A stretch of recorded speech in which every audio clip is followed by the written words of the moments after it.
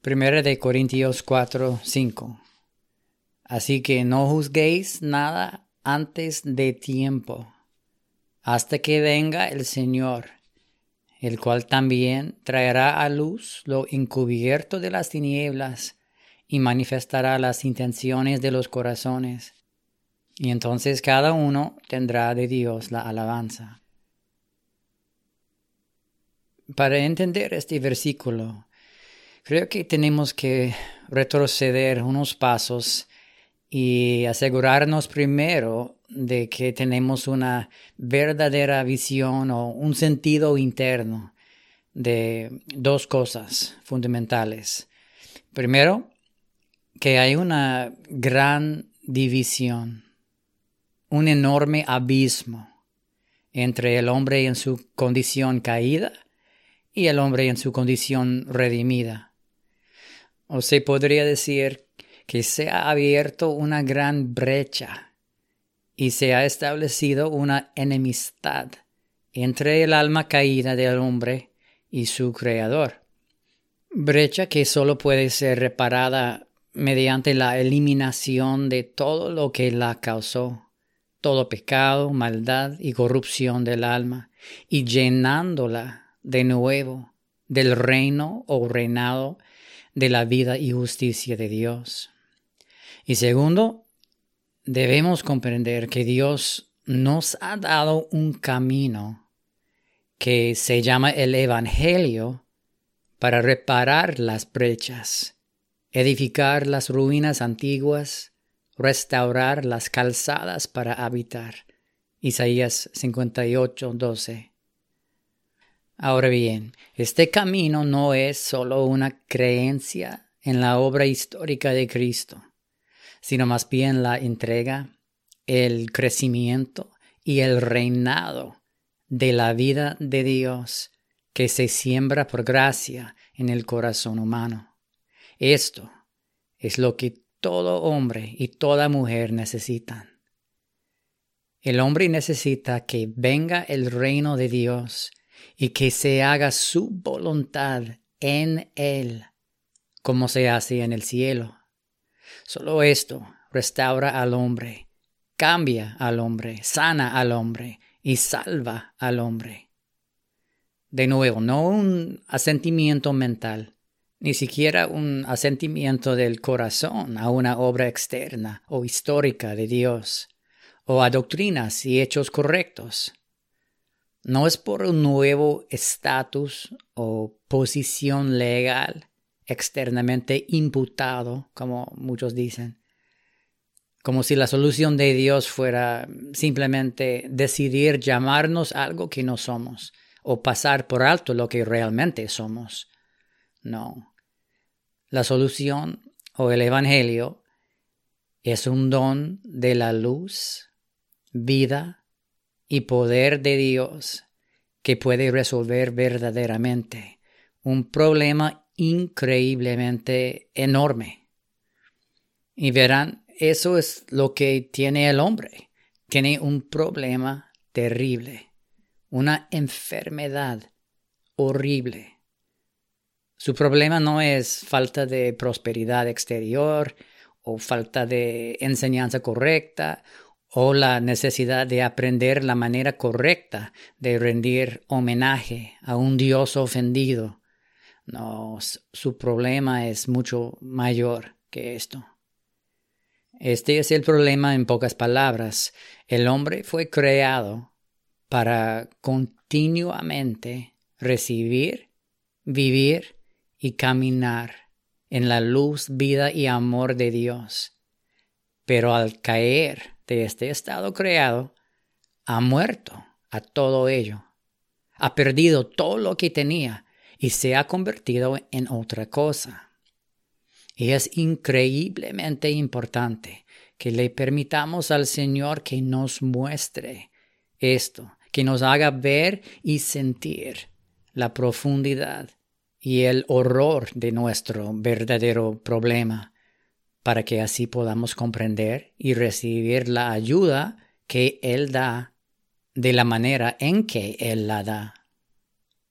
La mayoría de nuestras preguntas y confusiones espirituales surgen de grandes malentendidos e imaginaciones sobre quién y qué es Dios y qué desea, y de también quién y qué es el hombre en la caída y qué necesita realmente. Si empezamos mal, acabaremos mal. Es decir, si empezamos con falsas suposiciones sobre cosas de tan grande importancia, entonces solo vamos a encontrar soluciones equivocadas, caminos equivocados, ideas equivocadas, oraciones equivocadas y esfuerzos equivocados que tienen su raíz en falsedades sobre lo que es la religión o lo que significa reparar la brecha entre Dios y el hombre. Si comenzamos con una comprensión errónea del problema, será imposible comprender y buscar la solución correcta. Pero si alguien humilla su corazón y sinceramente busca, pregunta y llama, hay un Dios que quiere mostrarnos el verdadero problema y rescatarnos con la verdadera solución. Sin embargo, primero hay que ver, hay que sentir y conocer el problema. Esta es la razón por la que Juan el Bautista tuvo que aparecer antes de la venida de Cristo. Y si ustedes pueden entender lo que quiero decir, esta es la razón por la que el Espíritu que obraba en Juan el Bautista y Elías también siempre tiene que venir a nosotros primero, antes de que el alma pueda reconocer el regalo de Dios. Antes de que alguien en Israel pudiera reconocer a su Salvador, primero tuvo que ver y sentir la naturaleza de su problema. Porque ¿qué hizo Juan el Bautista? Les declaró su condición de pecado y los volvió hacia el Cordero de Dios. Los llamó generación de víboras y les preguntó, ¿quién os enseñó a huir de la ira venidera? Les dijo que no pusieran la confianza en lo que eran según la carne, hijos de Abraham o lo que sea, porque Dios pondría su hacha a la raíz de todo ese árbol humano. Les dijo que se arrepintieran y que hicieran obras acordes con el arrepentimiento, es decir, que se volvieran del yo a Dios, que se volvieran del mundo exterior caído a la obra interior de la redención, que permanecieran vueltos y que así dieran los frutos de este sincero volverse. Al descender del monte de la transfiguración, tuvo lugar la siguiente conversación entre Cristo y sus discípulos. Entonces sus discípulos le preguntaron diciendo, ¿por qué, pues, dicen los escribas que es necesario que Elías venga primero? Respondiendo Jesús les dijo, a la verdad, Elías viene primero y restaurará todas las cosas. Mas os digo que Elías ya vino, y no le conocieron, sino que hicieron con él todo lo que quisieron. Así también el Hijo del Hombre padecerá de ellos. El Espíritu que obró en Elías y en Juan el Bautista siempre viene primero, capacitando al alma para que reconozca a su Salvador al manifestar su verdadera condición.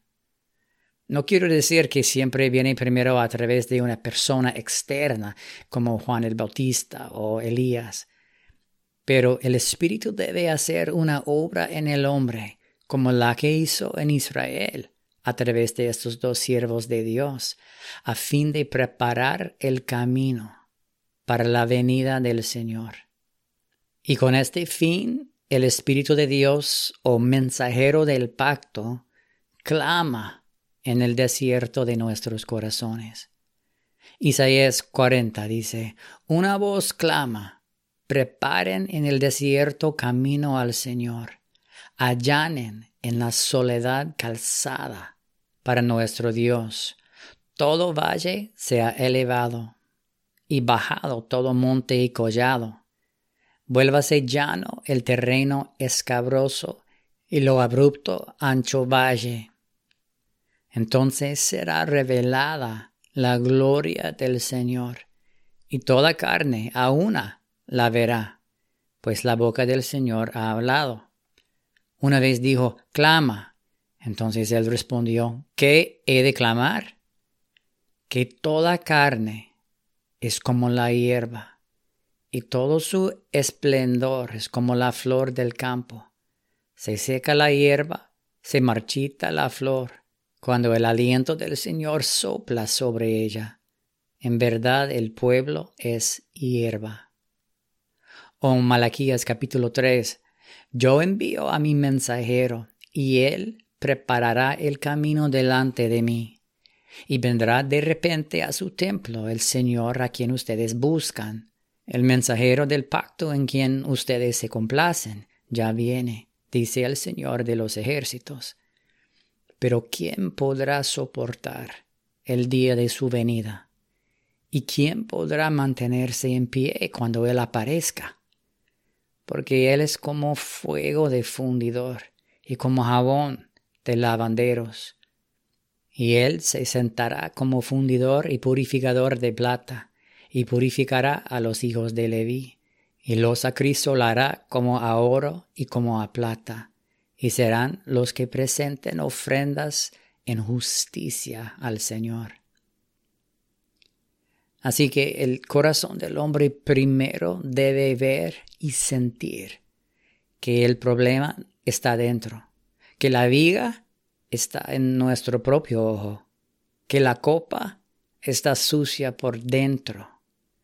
O en palabras de Jesús, pero lo que sale de la boca, del corazón sale, y esto contamina al hombre.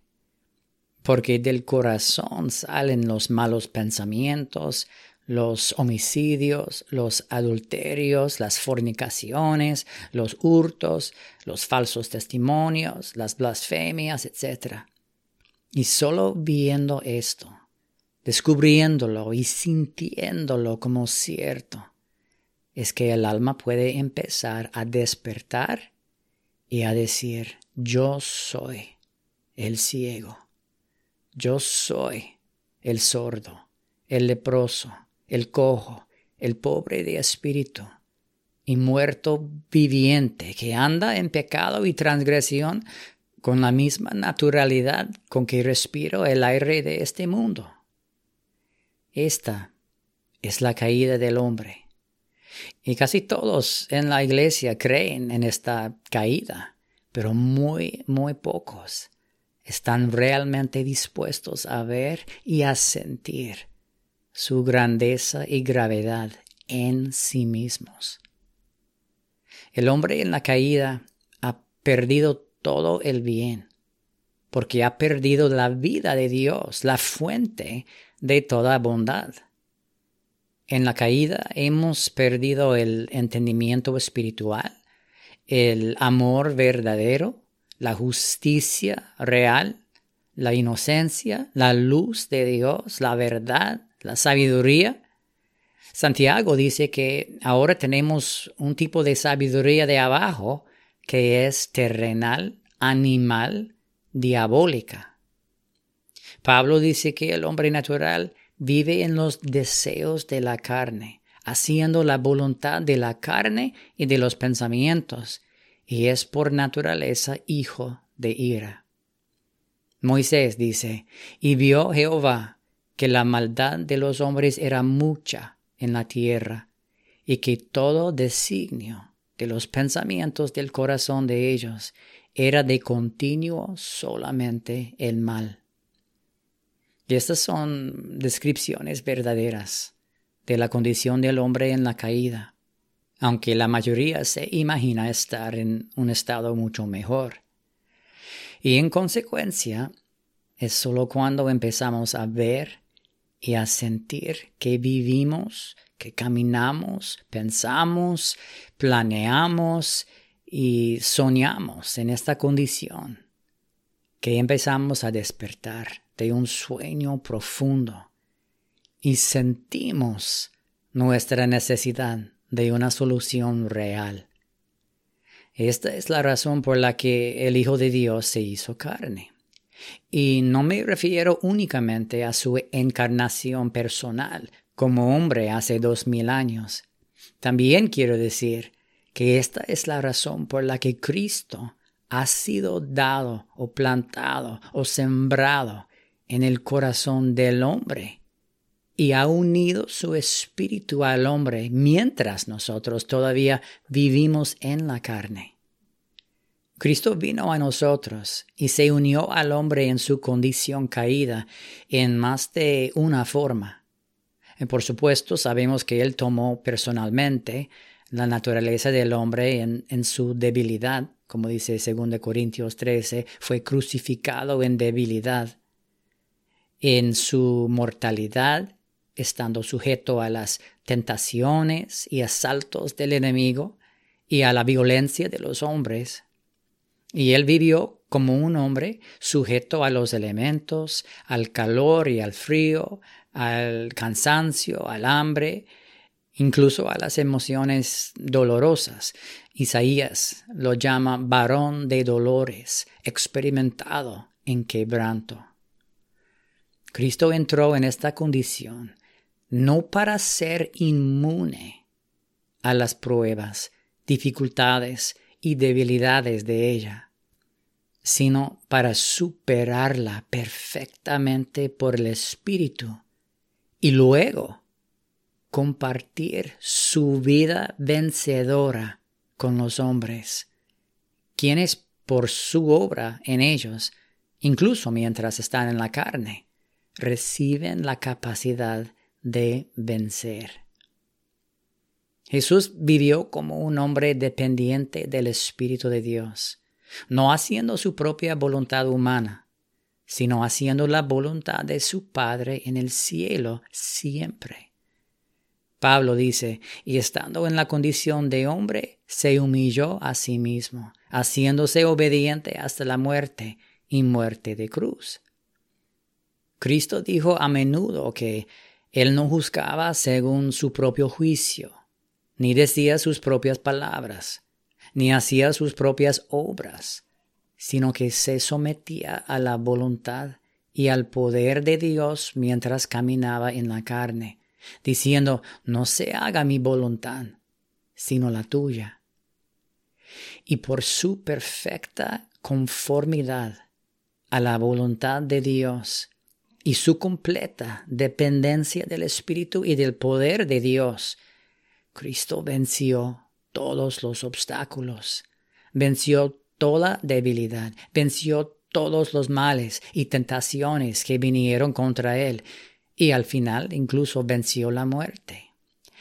Y Él hizo esto, amigos, para que por nuestra participación de su Espíritu podamos recibir la solución real a nuestro problema o a nuestra enfermedad indeciblemente grande.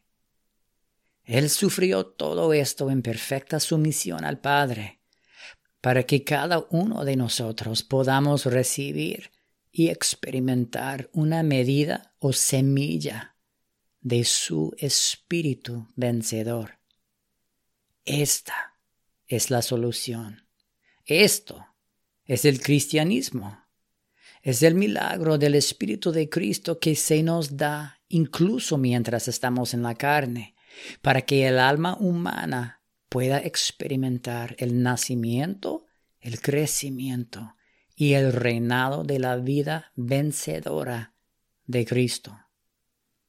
Solo un don de la gracia, vida y luz de Cristo puede reparar la brecha, puede sanar la herida, curar la enfermedad, sacarnos de la caída, de las tinieblas, esclavitud, pecado, ceguera, impureza, nadedad, enemistad, e introducirnos a una unión viva con un Dios perfecto y santo. Y a menos que verdaderamente experimentemos el aumento del Espíritu de Cristo, o como Pablo dice en Gálatas 4, Cristo formado en nosotros, obrando realmente en nosotros, a menos que sintamos su movimiento, su luz, su naturaleza, su justicia, su amor, su poder transformador y redentor, obrando realmente en nosotros en alguna medida, todavía seguimos sin tener nada. En otras palabras, es por la venida de Cristo y su reinado en nosotros que nuestro problema es resuelto y nuestra enfermedad es curada. Ahora, sé que los cristianos generalmente hablan de las venidas de Cristo que están fuera de nosotros. Es decir, hablan principalmente de la venida de Cristo en el pasado, como hombre, o de la venida de Cristo en el futuro, en juicio. Y no tengo ningún deseo de restar valor a ninguna de estas dos realidades tan importantes, pero puedo decirte que lo que tú y yo realmente necesitamos ahora mismo es un tipo de venida que tenga lugar en nuestros propios corazones, justo donde se encuentra la enfermedad, justo donde se ha abierto la brecha. Amigos, si Cristo viniera externamente, cuando nos hemos negado a recibir y a experimentar su venida interna, nos vamos a encontrar en un gran problema. ¿Qué problema? Bueno, cuando Él aparezca, descubriremos que estamos viviendo, que estamos pensando, soñando, planeando, creyendo, persiguiendo, buscando, actuando, deseando en y desde una naturaleza que es totalmente contraria a Él. Por supuesto que creo y le doy gracias a Dios por la venida de Cristo en la carne hace 2000 años. Esta venida hizo posible todos los aspectos de nuestra salvación y redención. Y por supuesto que creo que Cristo va a juzgar a los vivos y a los muertos, a separar las ovejas de las cabras, el trigo de la cizaña, cuando el tiempo de este mundo llegue a su fin. Pero cuando yo pienso en mi verdadera necesidad espiritual hoy, pienso en mi necesidad de experimentar su venida para que viva y para que reine en mí, como la única esperanza que tengo de encontrar y conocer cualquier experiencia verdadera de la justicia, de la vida, paz, amor, verdad, discernimiento, propósito y luz. Por esta razón, el Apocalipsis dice que Él llama a la puerta de nuestros corazones. ¿Por qué? Porque mi única esperanza de amar a mi prójimo está en esta venida interior de Cristo. Mi única esperanza de ser hallado justo, espiritualmente vivo, limpio y preparado para el novio es por esta venida interior de Cristo. Porque sin la venida de Cristo y su reino en mí, todo lo que pienso, asumo, creo y hago viene de esa naturaleza caída que Él vino a crucificar. Esta es la razón por la que Pablo hace declaraciones tan rotundas como todo lo que no procede de fe es pecado. Romanos 14:23. ¿Han pensado alguna vez en las implicaciones de esa declaración? O Cristo dice, separados de mí, nada podéis hacer. Aparte del reino de Cristo, viniendo en el hombre, poniendo a sus enemigos bajo sus pies en el hombre, reinando con su cetro justo en el hombre. El hombre es perfectamente incapaz de ver, entender o hacer algo que sea verdaderamente bueno. Ahora, volviendo finalmente a este versículo donde Pablo dice, no juzguéis nada antes de tiempo, hasta que venga el Señor. Yo creo que Pablo está diciendo esto mismo. Está diciendo que en nosotros mismos y por nosotros mismos, el hombre no tiene capacidad de juzgar. Por eso, en algunos versículos, Jesús dice cosas como, no juzguéis para que no seáis juzgados. Mateo 7:1. Y sin embargo, en otros lugares, Cristo dice, no juzguéis según las apariencias, sino juzgad con justo juicio. Juan 7:24. O en Lucas 12 dice, ¿y por qué no juzgáis por vosotros mismos lo que es justo? En Romanos capítulo 2, Pablo dice, por lo cual eres inexcusable, oh hombre, quien quiera que seas tú que juzgas, pues en lo que juzgas a otro, te condenas a ti mismo, porque tú que juzgas haces lo mismo. Y sin embargo, en otros versículos, Pablo habla acerca de la necesidad de juzgar y dice cosas como, ¿o no sabéis que los santos han de juzgar al mundo? O en 1 Corintios 5 dice, ciertamente yo, como ausente en cuerpo, pero presente en espíritu, ya como presente he juzgado al que tal cosa ha hecho. A primera vista, estas cosas parecen ser contradictorias, pero eso es simplemente porque, por lo general, no entendemos que hay dos fuentes u orígenes de juicio completamente diferentes, que son vistos o discernidos en dos tipos de luz completamente diferentes. En otras palabras, hay una buena e importante razón para esta aparente contradicción. Y esa razón es la siguiente. Si el juicio proviene de nosotros, proviene de la carne, entonces, al juzgar a los demás, nos estamos condenando inevitable y necesariamente a nosotros mismos, porque nuestra carne es de la misma naturaleza y desea y hace exactamente las mismas cosas, aunque tal vez bajo un disfraz diferente.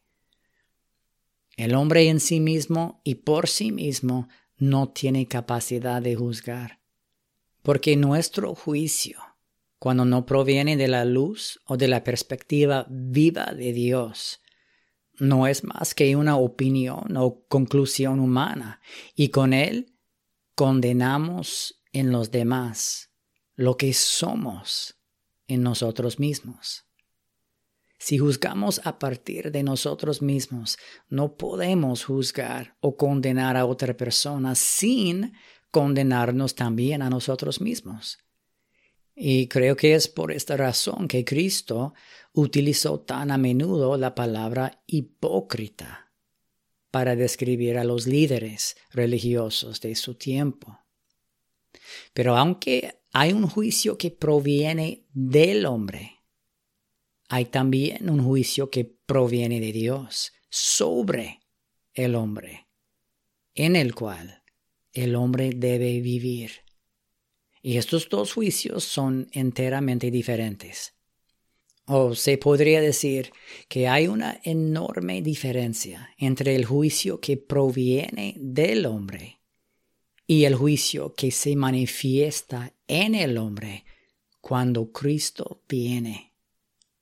Y por eso Pablo nos dice en 1 Corintios 4:5, no juzguéis nada antes de tiempo, hasta que venga el Señor, el cual también traerá a luz lo encubierto de las tinieblas y manifestará las intenciones de los corazones. Tanto por Jesús como por sus apóstoles se nos prohíbe juzgar según o a partir de nosotros mismos. Pero tanto Jesús como sus apóstoles nos animan e incluso nos ordenan juzgar según el juicio que viene de lo alto, que juzga las mismas cosas en nosotros que juzga en nuestro prójimo. Y así hay una gran diferencia, un abismo enorme entre el hombre que vive y camina en su propio juicio y el hombre que vive y camina en el juicio de Dios, como aquel que ha sido, como dice Pedro, juzgado en la carne según los hombres, pero vive en el Espíritu según Dios. 1 de Pedro 4:6. En el primer caso, somos la fuente del juicio. En el segundo caso, somos los receptores del juicio de Dios. Y sin embargo, nuestros corazones, nuestras mentes y nuestra voluntad se alinean progresivamente con Él y le obedecen. Sin embargo, para el incrédulo o para cualquiera que aún viva en la carne, esta diferencia no se ve ni se entiende. Quiero decir, cuando un cristiano comienza a sentir el juicio de Dios contra su propia naturaleza caída, egoísta y orgullosa, y comienza a estar de acuerdo en su corazón con el juicio de Dios, comienza a someterse a su luz, a ver, hablar y vivir de acuerdo con ese juicio celestial. Un juicio que no hace acepción de personas y condena el pecado en nosotros tan severamente como condena el pecado en otros.